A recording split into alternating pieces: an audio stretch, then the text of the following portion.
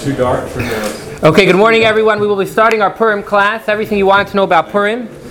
If we could pass around these handouts. If you don't mind passing it around, Brett. Yosef. For Yishai. If we could pass it around, please. We're going to start off this morning by actually looking at the story of Purim, the timeline of the story of Purim. On the back of your paper is a copy of this chart. It's not so clear, but we're going to be able to learn insights into the story just by seeing what happened when and how it happened. The truth is that this chart, we have to actually start over here before year number 1. Because the story of Purim happened as an outcome of the destruction of the first temple.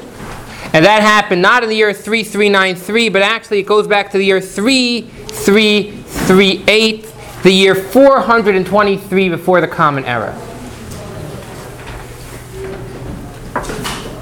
A few years after that, there was a king who came up before the end of the 70-year exile, and he said, you know what, Jewish people, go back to your land and build the Holy Temple. We were thrilled. We went to Eretz Yisrael, we started rebuilding the second temple, and unfortunately remnants or people that had been moved to Israel when the exile of the 10 tribes happened, which happened more than 100 years prior, those people that moved into the place of the 10 tribes, the Samaritan, how do you say it?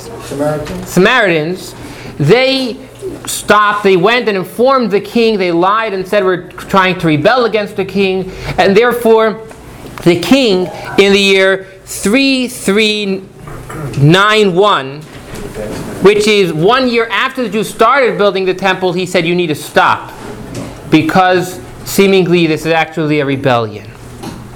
Because what? I'm sorry. Because these other people had informed the king saying that we're actually trying to rebel against him by creating the temple. Let's now jump ahead to the year 3392. Over here it says 3393. The truth is it's actually a little prior, the year 3392. Achashverosh becomes king. We know Achashverosh did not have any special lineage.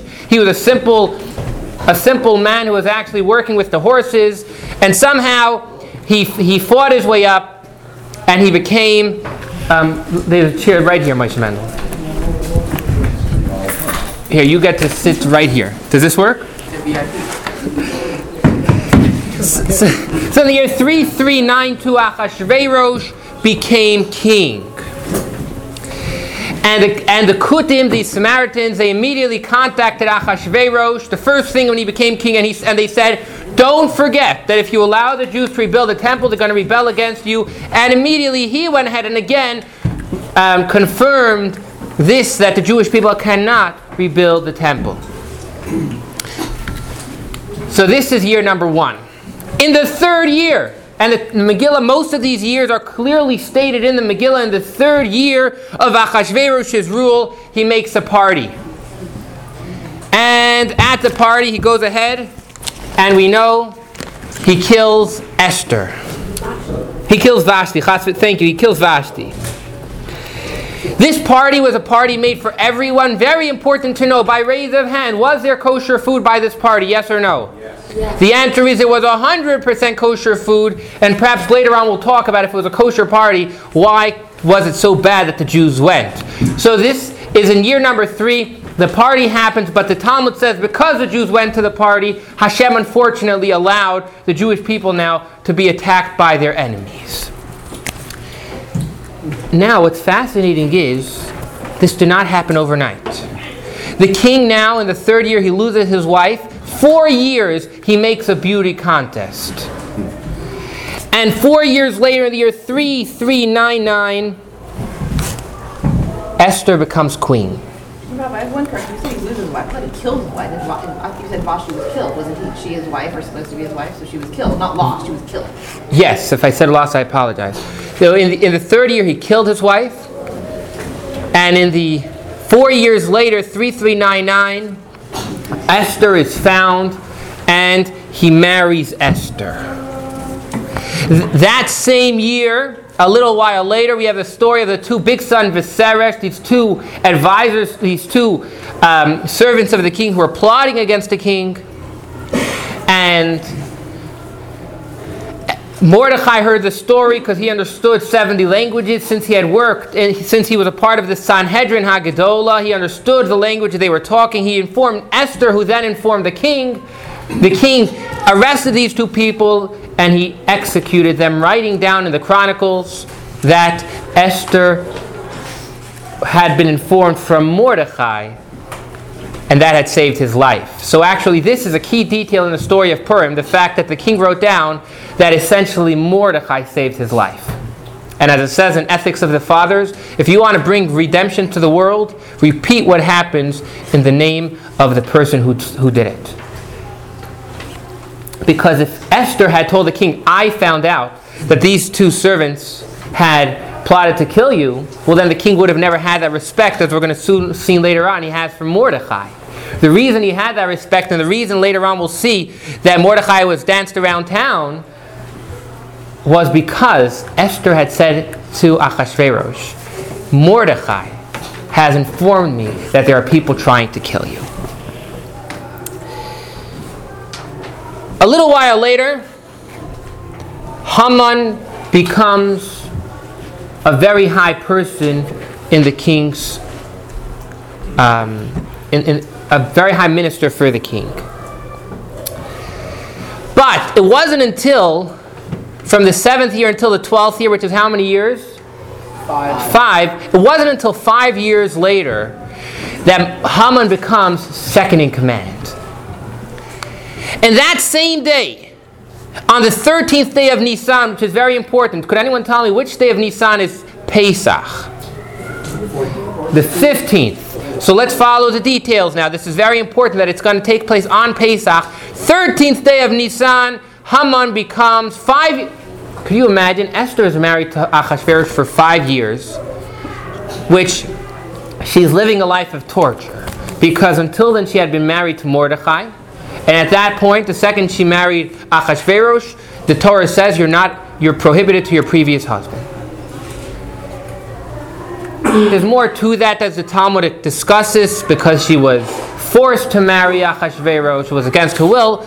But the general gist of it is that she ended up marrying Achashverosh, and for 5 years she had no clue why she is in this position. There was no insight. In the 5th year, on the 13th, 5 years since her marriage, in the 13th day of Nisan, Haman becomes second in command. That same day, because he's now second in command, he goes ahead, he makes his lot, and lot means what? What word do we all know means lot, to make a lottery? Purim. Purim is named after this lot that he made on the 13th day of Nisan. He makes a lot, and he decides that in the month of Adar, he's going to, God forbid, go ahead and destroy the Jewish nation. And immediately that same day he calls all the scribes. As you can see here, they're scribes. He calls all the scribes and he sends out this message, it's stamped by the king, that all the Jewish people are, God forbid, to be killed in the month of Adar in 1 year. This is the month of Nisan, and he waited a year. Now why?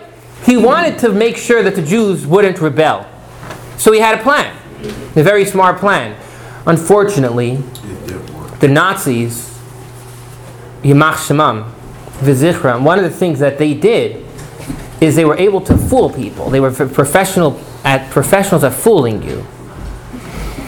And Haman, he wanted to fool the Jewish people. So what did he do? All this letter said was that there is a nation that we're going to go ahead and need to get rid of. It had no information who it was, and it said a day prior to the month of Adar, to this specific date, you'll open up another letter and you'll find exactly all the details.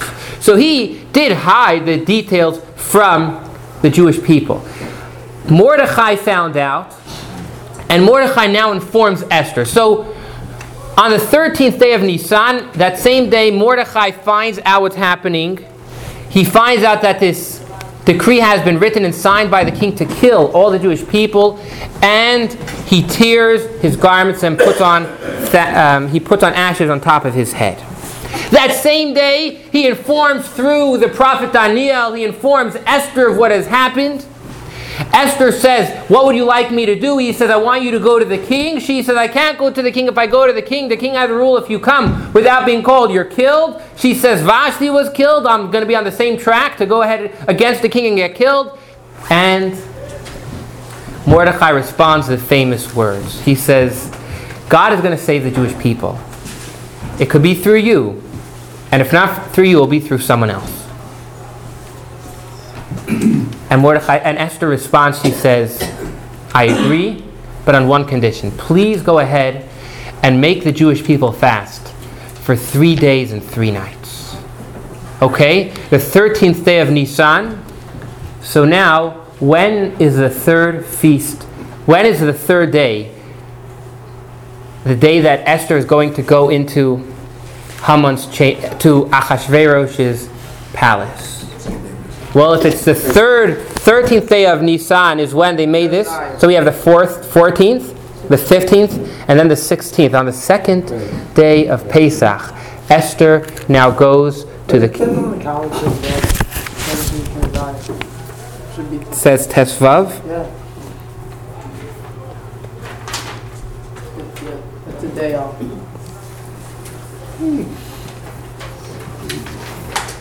Okay. That's just making me think. Maybe the 3 days weren't consecutive days. I'm not sure. That's a good point. Perhaps when she said 3 days and 3 nights, it wasn't 3 full days and 3 full nights. The second day of Pesach is Seudas Esther. Right. That was the Suda when Haman was killed. That was the second feast. So it must be the first day of Pesach when she went in, because Haman said, tomorrow I'll make the Suda. Precisely. Thank you. Exactly. So, the 13th, she comes in. The 13th, she's talking to Mordechai. She says, fast for 3 days and 3 nights. She then goes to the king for the first time on the first night of Pesach. She enters the king. We know the king does want to kill her, and an angel comes and turns the scepter towards Esther. Esther is now allowed to speak. She says what she wants, and the king comes for the first meal. That's the first meal. Again, this is the first night of Pesach. The king and Haman come together to Esther's palace. As the Megillah says, there was a woman's palace and a men's palace. They come to Esther's palace for the first meal.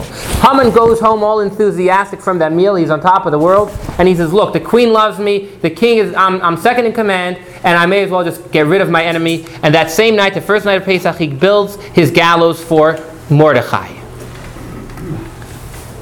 The first night of Pesach is called a night where Hashem protects us, Leil Shimurim. Because that same night, and in the Megillah we scream out these words, Ba'alaylahahu, on that night. Which night is that night? This is going to be this night right here, the 15th of Nisan, the first night of Pesach. Achashverosh is trying to sleep, and he can't sleep.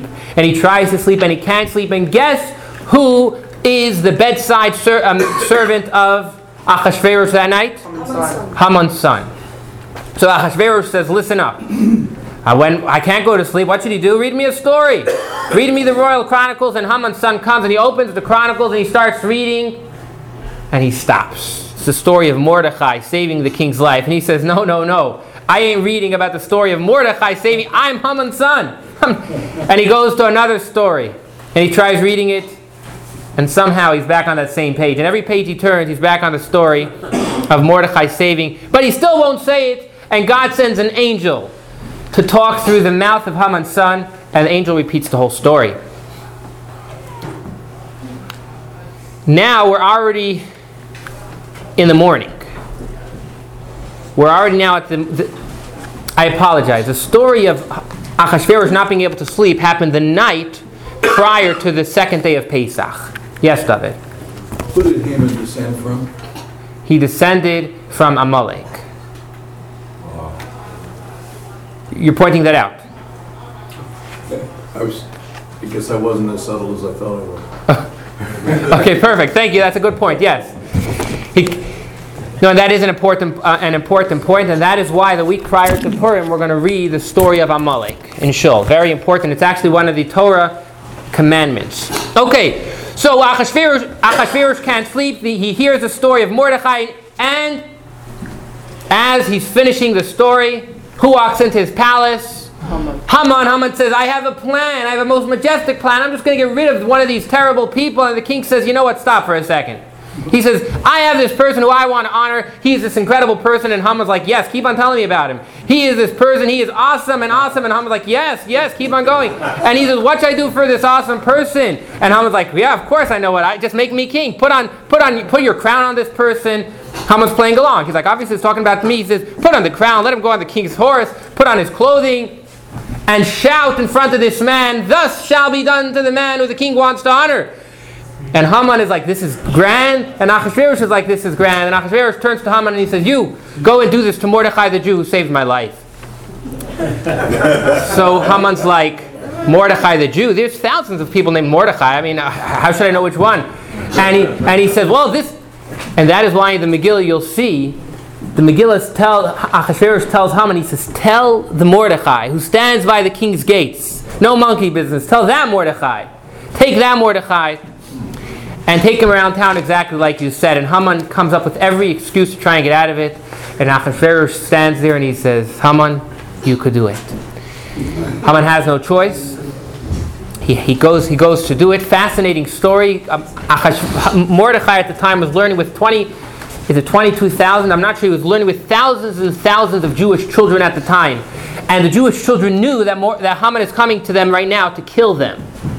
And Mordechai turns to the kids and he says, get out of here, save your life. And the Jewish children, younger than our Prima Sifta, little kids, they turn to Mordechai and they say, we are with you for life and we are with you for death. Haman comes, they're ready to be killed. And Haman says, Mordechai, I need you. Okay, Mordechai's like, okay.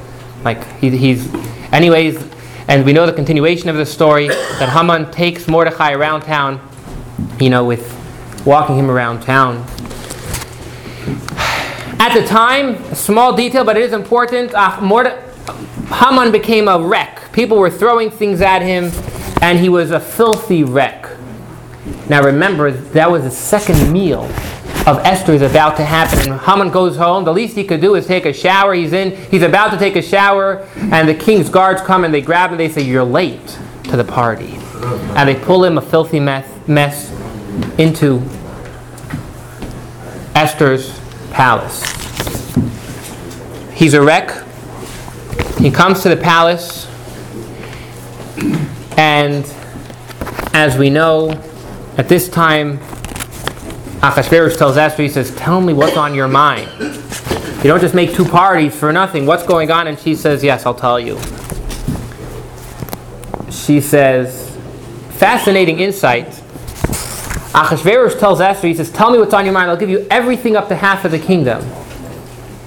And the commentators say that Achashverosh was saying, I'll give you everything aside for allowing the Jews to rebuild the temple. And Esther turns to the king and she says, there's a man that wants to kill me. There's a man that wants to kill my whole nation. She says, if the man would want me to be a slave, I'd agree. But he wants to kill me.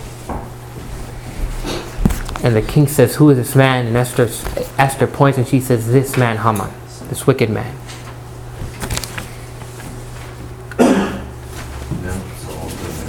Achashverosh leaves the room. He's just completely, he doesn't know what to do. And Hashem sends angels to go and start chopping down the orchard, the garden of Achashverosh. And Achashverosh comes out to relax, and here he sees his whole orchard just being destroyed, and he says, what's going on here? And they say, what do you mean? Haman ordered us to do this. And he goes back inside, he's had enough. And he says, okay, we need to take care of Haman. One of Achashverosh's servants, Charvaina, comes in. He says, look, there's a gallows waiting right there. Well, let's just put him on it. And Haman is hung. I do want to say that the emphasis of Purim is not celebrating the downfall of Haman. And we'll talk about that momentarily. So, Haman is hung. And that happened again on the second day of Pesach. It's going to take now almost 2.5 months until the month of the 23rd day of Sivan, till a message will be sent out to the whole people, to the whole country, which the Talmud says actually Achashverosh ruled the whole world. It takes 2.5 months for messengers to go out and give out a new proclamation, because the custom was at the time that if the king made a deal, he could never break that. The king had signed to kill the Jewish people. It was impossible to break that decree. What could you do? You could go ahead and send out a new message, but the Jewish people should defend themselves. And that is what happened. Achashverosh sent out new messengers and said, Jewish people, stand up for yourselves and you will be victorious, you will win. And that happened on the 23rd day of Sivan. That same day, it's not like the day Haman was killed, Mordechai became second in command. No, it took until the 23rd day of Sivan, and at that time, Mordechai now becomes the Mordechai of the country. He's now a ruler of the country. The 13th day of Adar, again, we're still in that same 12th year, the 13th day of Adar, the Jewish people stand up and defend themselves. That was the day that the people were, God forbid, supposed to kill the Jewish people. At that point, because of the second decree, the Jewish people stand up and defend themselves. The following day, the 14th day of Adar, the 10 children of Haman are hung, and celebration happens throughout the country. The Jewish people are celebrating.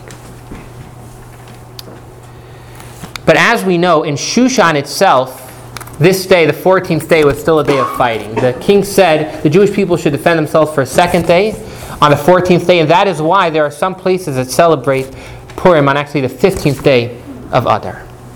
Are there any questions until where we're up to so far? Okay. So the 15th day, I'm not sure I'm understanding it clearly, the 15th day. Why? The 13th day is when the whole world fought against whoever wanted to fight against the Jews, and the Jewish people defended themselves. Achashverosh told the people in the city of Shushan, the Jewish people, to fight again on the 14th additionally.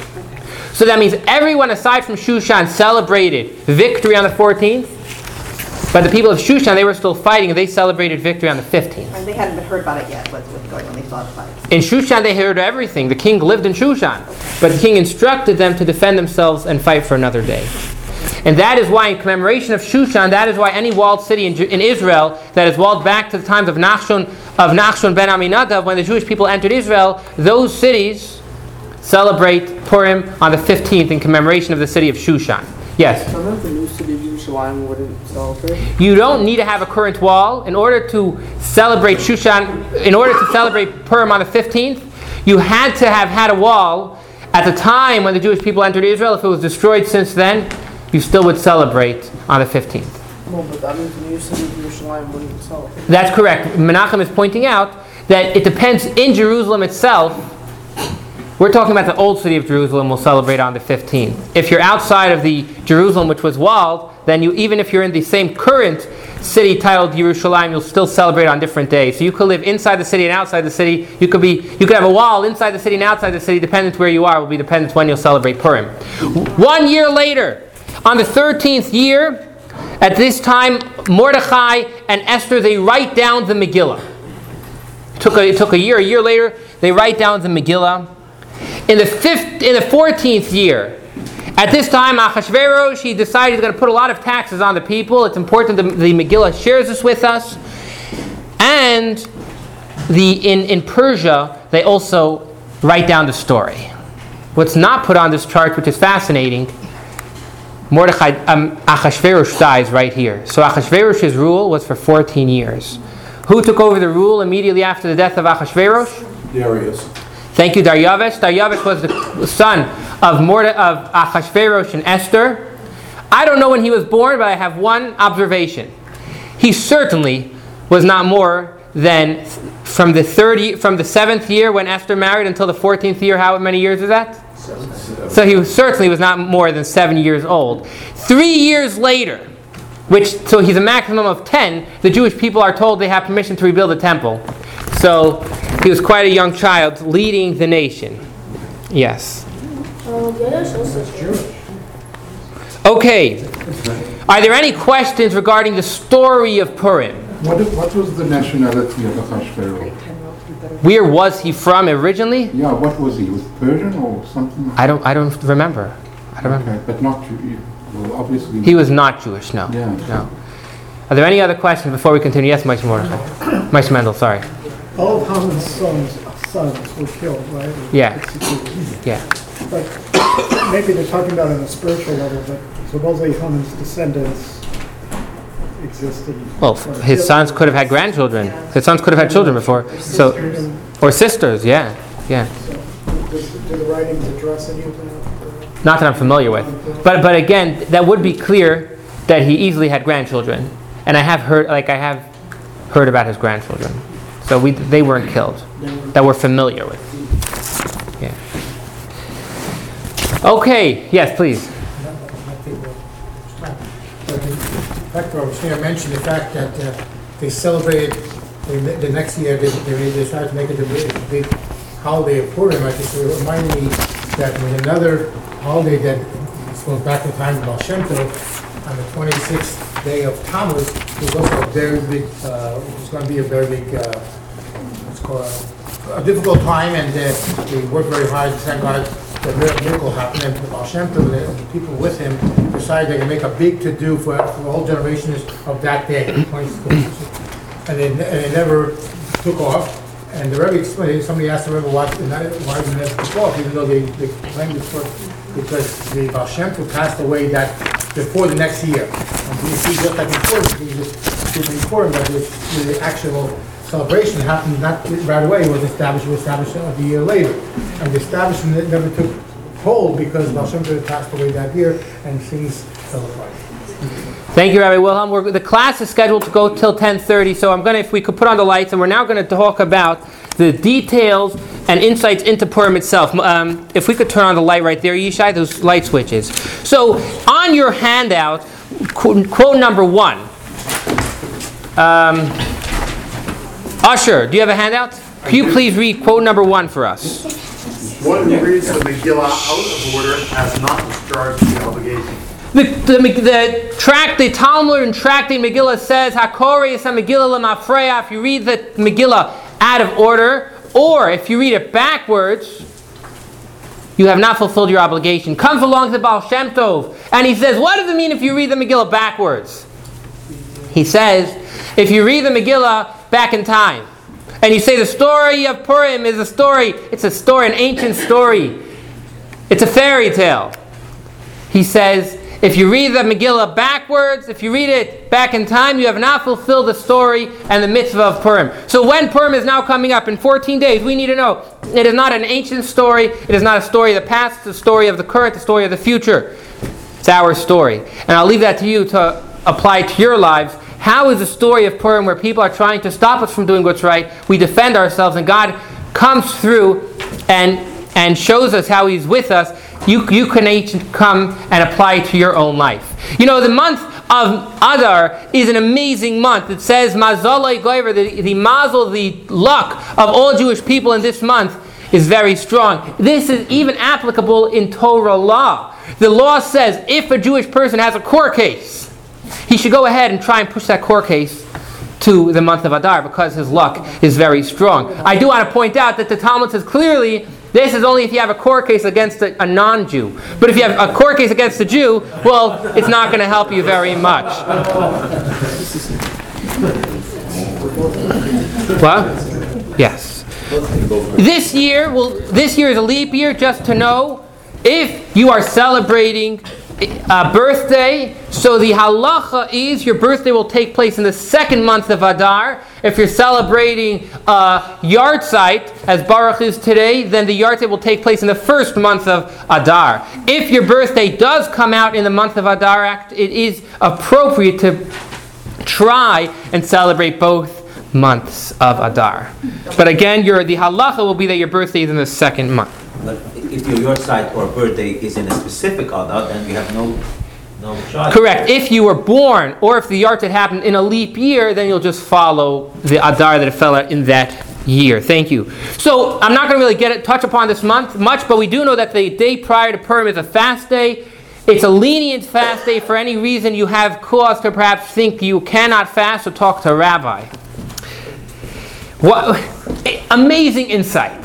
What is the fast prior to Purim called? The fast of Esther.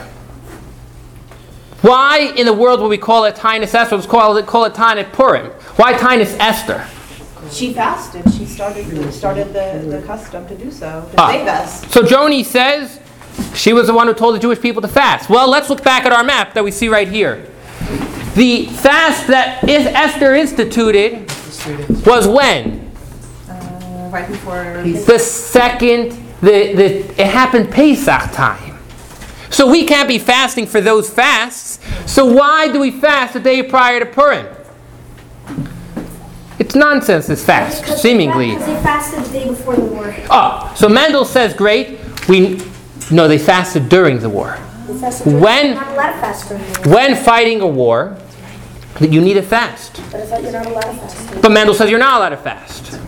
So comes out, the only people which fast by a war are those not fighting. If you're fighting, the Torah says you're not allowed to fast. Who was the only person not fighting during the war of Purim? One person. Esther. Man, woman, and child was the decree was against men, women, and children. So men, women, and children went out to defend themselves on the 13th day of Adar. There was one woman who was safe and fasted. She was the queen. And that is called Esther, and that is why the fast is called the fast of Esther. Amazing insight. So, that same day there's a custom to give 3 silver coins, the machatzit hashekel, and that takes us back to the time of the temple when we would collect money for the karbanot. Let's talk about some of the details of Purim. Clothing. We are supposed to wear our Shabbos clothing. It's a Yom Tov. We should wear our Shabbos clothing. Similarly, our house should be set for Yom Tov. We should have a tablecloth on. It's a Yom Tov. Now, we do dress up. Why do we dress up? Well, number one, we dress up because Hashem dressed up. You look at the story of Purim, you don't see Hashem. You see, well, Esther was beautiful. The king wanted to marry her. So it happened to be that she was a Jew and the Jewish people. It looks all natural. Hashem dressed up in the story of Purim. Yishai, can you tell me one detail in the story of Purim that you know Hashem had to do it? Or maybe it just was a natural occurrence? Why? Esther looked nice, so the king wanted to marry her. It happened to be she was born a Jew. Mordechai happened to hear the people plotting against the king, and he happened to tell it to Esther, who happened to repeat it to the king in Mordechai's name. That's not really a story to start dressing up. So is there any detail in the story of Purim that you could say this detail was impossible unless God made it happen? Oh, we just like to dress up. You see, in the story of Hanukkah, it's clear God made it happen. There was a tiny, tiny army against this massive army. Impossible to win. Impossible. But we look in the story of Purim, there's nothing impossible, seemingly. Hashem hid in the story. And therefore we hide. That's one thought, why we hide. That's one thought, why we dress up on Purim. I think there's another. Another thought. Yaakov dressed up. When did Yaakov dress up? He dressed up like Esav to receive those blessings from his father. Now what happened after he received those blessings? His father, Jacob, his father, Yitzchak, goes ahead and says, Yaakov, you stole the blessings, but keep them. Gam baruch yihi. And to remind us of those blessings, we want to dress up, similar to Yaakov. And finally, during the story of Purim, the Jewish people, we did sin. Our external body did sin. We went to that feast. Unfortunately, the Talmud says some Jewish people bowed down to idols. Our external part of us did sin. And therefore, we're telling God, don't look at our external part. We're dressing up. Look at what's inside of us. So we dress up. Yes, David? I think it's also important, with all respect, to remember that Purim celebrates the validation of the prophecy of the redemption of the temple after 70 years. Absolutely. Thank you. Purim does. Hashem, when the Jewish people were exiled, Hashem said the Jewish people will be in exile for 70 years. Now, why do we have a gragger? Could anyone here tell me, why do we shake that gragger? To blot out Haman. Why? Blotting out Haman's name. Why? he was evil. We don't want to have him be celebrated during our holiday. No. Is there anyone else that we do that for? Amalek. When you hear the word Amalek, when we're going to read the Torah portion of Amalek, does everyone start shaking their feet? For some reason, I'm not sure why. The Torah says, Timcha et zeichar Amalek. Erase the memory of Amalek. Well, there used to be a custom that you would take a piece of wood, you would write Amalek on it. And remember, as David pointed out, that Haman was a descendant of Amalek. So you would take this piece of wood, you would write Amalek on it, and then with another piece of wood, you would erase that. Now, when you take two pieces of wood and you scratch it together, does it make any noise, Yehuda Meir? It does make noise. And once that happened, it just kind of evolved, and now we have the Gragger. But that's how the Gragger became to be. Yes? What about working on Purim? Are you allowed to work on Purim? Now, the answer is, you should not work on Purim. May you work on Purim? Let's get back to that question. Perhaps some people need to work on Purim. The answer is, depends what type of work. If you're doing simple work would mean, for example, perhaps you're working at a computer.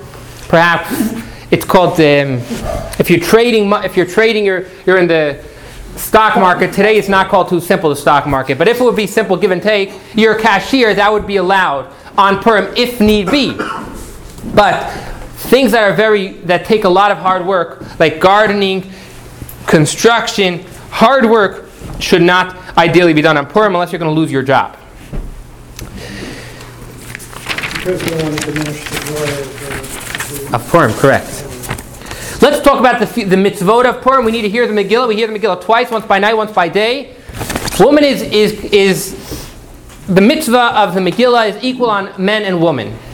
And therefore, when we say that you need to hear every single word of the Megillah, my brother and I were one time by a rabbi in Burbank, California. And I remember it was quite a party, everyone dressed up. And the rabbi read the Megillah, and afterwards there's a whole commotion. There was like 5 yeshiva students there, and they told the rabbi that there was one word you mispronounced. The rabbi said, "So why didn't you correct me?" They said there were hundreds of people we didn't want to call out. But anyways, I remember we went to another room after the party and we heard the Megillah over because there was one word mispronounced. You need to hear every single word correctly. This goes for men and women equally. That is why there is a custom, ideally, to buy your own Megillah. Now, Megillahs do cost money. They could cost easily $1,200. So if you can't afford it, that's okay. But try, if you can, to share with someone else in a real Megillah. But what is fascinating is you are allowed to read 1 or 2 words from your own copy of the Megillah. So if you have a copy of the Megillah, meaning you have a photocopy, like David has, he has here a copy of the Megillah. If you have that and you missed one word, you could read that one word correctly from the Megillah. But if you do that, then you need to catch up to the reader. Because you can't hear a word and then the reader is ahead of you, then you lost everything. Okay. So everyone equally needs to hear it. B'roiv am hadras melech. The more people who hear the Megillah together, the better. And therefore, try and come to a community party to hear the Megillah. There's not so many things where we say this, but regarding the Megillah, we say, B'roiv am hadras melech. Try and have as many people there as possible. You know, the Megillah, when it is read, it's folded up like a letter. You fold up the actual parchment like this. You read, then you fold it up like a letter, and that is because the Megillah is called a letter. The Megillah, when it was written, it was called a letter. We cannot use a microphone to hear the Megillah. We have to hear the Megillah directly from the person saying it. There are parts of the Megillah which everyone responds out loud. And does everyone know which words you should try and say in one breath? Haman's children, you should breathe in and try and say all of his 10 sons in one breath. Why? Because they were all actually hung on the same pole. Yes, thank you. Okay, let's talk about Mishloach Manos. Mishloach Manos, we give packages of food to other people. By raise of fingers, how many people do you need to give Mishloach Manos to? The correct answer is... I don't see any people here with the correct answer. Thank you. Here we go. We have only one person. Mishloach Manos, you need to give to one person. You need to give... Now, there's a phenomena that says you need to give Mishloach Manos. You need to give 2 different types of blessings. That means you have to give an apple for ha'etz, and you have to give a hamatash for mizonot. non-founded. You do not need to give 2 separate blessings, but you do need to give 2 ready-to-eat foods. So if you go ahead to the store and you buy pasta that needs to be cooked, and you buy a box of coffee that is not going to fulfill the obligation. You have to have 2 items that are ready to be eaten right away. And you give it to one person. Men should only give mishleach manos to men. Women should only give mishleach manos to women. That is because, if a man gives something to a woman that's not married, so all it takes is a word or 2 and he could be married to her. And therefore, to make sure that there shouldn't be any mistake, we don't want men giving presents to women giving presents to men. You have somebody else give it for you, like Shliach Messenger. Ideally, and look, the practical application we'll talk about privately, but the general consensus is halacha says mishleach manos is men to men, woman to woman. Messenger won't help. Does that include married? Yes. Bottom line, we to make it simple, we said men give mishleach manos to men, women give mishleach manos to women. Now so we've spoken about 2 of the 5 mitzvahs. So yes, Basha. If you want to give children, don't call it mishleach manos. If you want to give them some candy, give them candy. But it does ideally include children. Are married children? Oh, you're married children? No. That's different. You're giving them a present. Okay. Just don't call it that. Mishleach manos is only to one person. So that mitzvah, when you are going to fulfill the mitzvah, make sure it's to the same gender. If you want to give presents to other people, nothing to do with the mitzvah of Purim, that's up to you. Yes? Is it actually better to give mishleach manos through an intermediary? There's a custom to do that. Both ways are fine, whether you do it yourself, whether you do it through an intermediary. Matanes lev yayin, giving money to the poor. This could be men to woman, men to a woman, woman to a man. Yes? The word is mishloach manos, which literally means to send portion. So some say that sending it through someone else is better than giving yourself. It says sending money. Thank you. Now, mishloach manos must be given by day. If we give it the night of Purim, if we send it in the mail, we have to give it on the day of Purim. Matanes lev yayin, giving gifts to the poor. So far, there's 5 mitzvos of Purim. We've discussed so far 2 of them. We discussed mishloach manos. We discussed the Megillah. We're now going to discuss giving money to the poor. We should be giving 2, and that's why it gets confusing. You only have to give one person mishloach manos. You need to give 2 people money. How much money should you give to each person ideally? $5 each. Why $5? The general consensus is you could buy 1 meal for $5. Don't ask me how that works, but that's the general consensus. And when you give a poor man money, ideally you should be giving him enough money for 1 meal. So in total that would be $10 for you to fulfill your mitzvah. 5 to 2 separate people.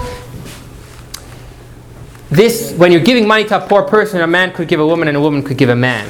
Now, a lot of people spend a lot of money on mishleach manos. Just a thought. Whatever money you invest in mishleach manos, perhaps you should at least be giving that same amount into poor people. So if we're going to make extravagant mishleach manos, remember we should certainly be giving something then extravagant to the poor.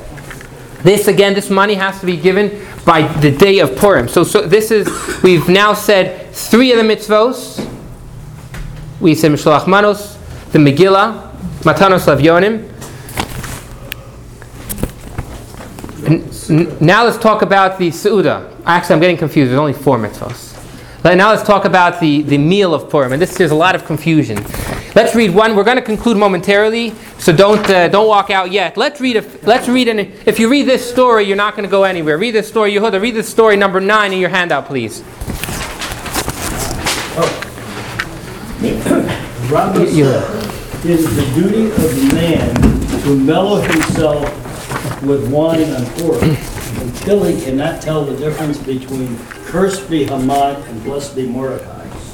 Rabbah and Rabbi Zerah joined together the Purim feast. They became mellow, and Rabbah arose and cut Rabbi Zerah's throat. He died, in short.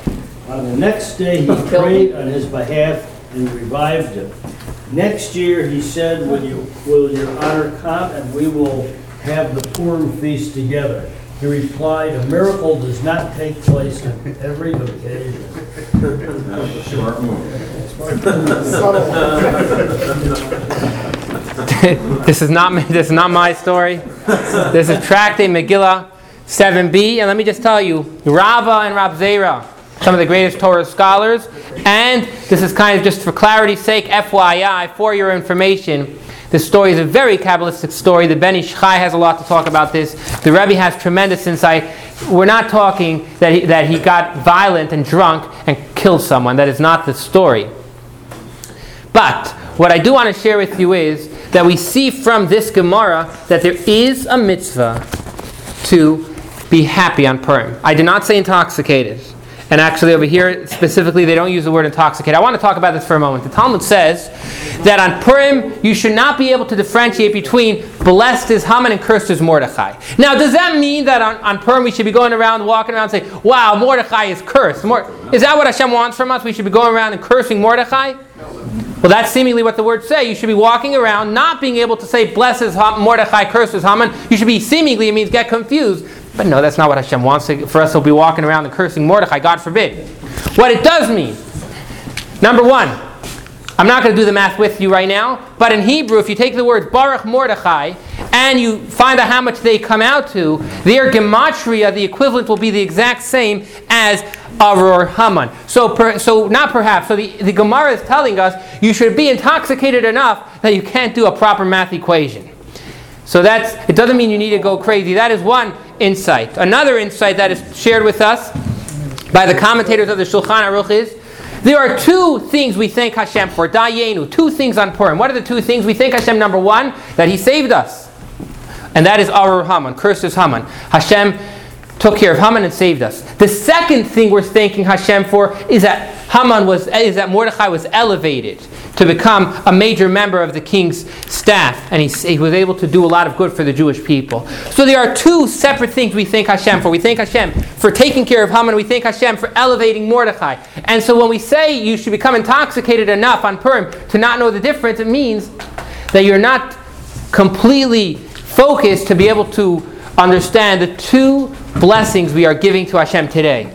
I'm pointing this out because if someone does get drunk on Purim and they violate even one mitzvah, for example, a mitzvah of the rabbis to not wash your hands before eating bread, then you have completely went overboard, and that is not at all what the Talmud is saying. The Talmud is saying you do need to be happy, and as some people say, if you don't know how to drink wine and be able to balance yourself out, then go to sleep, because when you sleep you can't think completely, and you will be able to fulfill that idea of not being able to do math by sleeping.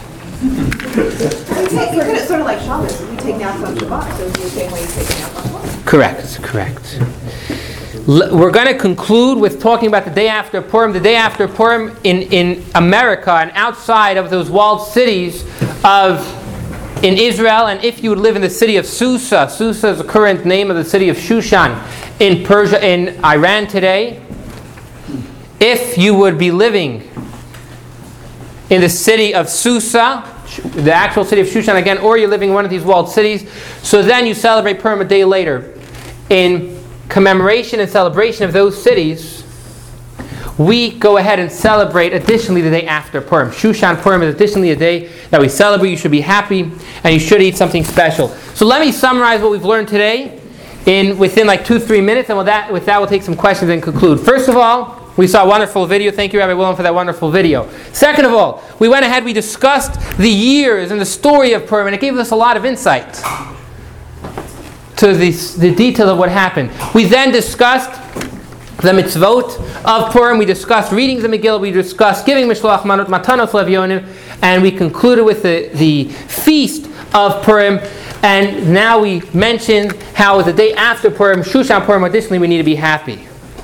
So the focus of the class is to leave being happy. Could we agree upon that? Yosef, could you pick your hand up? We have a few people that aren't willing to raise their hand. They have to stay here for another class. And what are you going to teach? I'm going to teach you how to be happy. Okay. Thank you very much, everyone. Are there any questions before we conclude? Yes, Noah. If you're visiting Shushan, does it differentiate? Very good question. There's a full chapter in the halacha that discusses if you're from America and you visit Jerusalem, or if you're from Jerusalem and you visit America, when do you celebrate Purim? Do you celebrate it by the place you came from, by the place you're going? Noach? we could spend the next week learning that together. It's a good question. It's a very, very good question. Any other questions before we conclude? Yes, Yitzchak. How do you spell Shushan? Shin Vav Shin Nun Shushan. What was that? Shushan. Thank you. Shushan. Thank you very much, everyone, and let's be happy.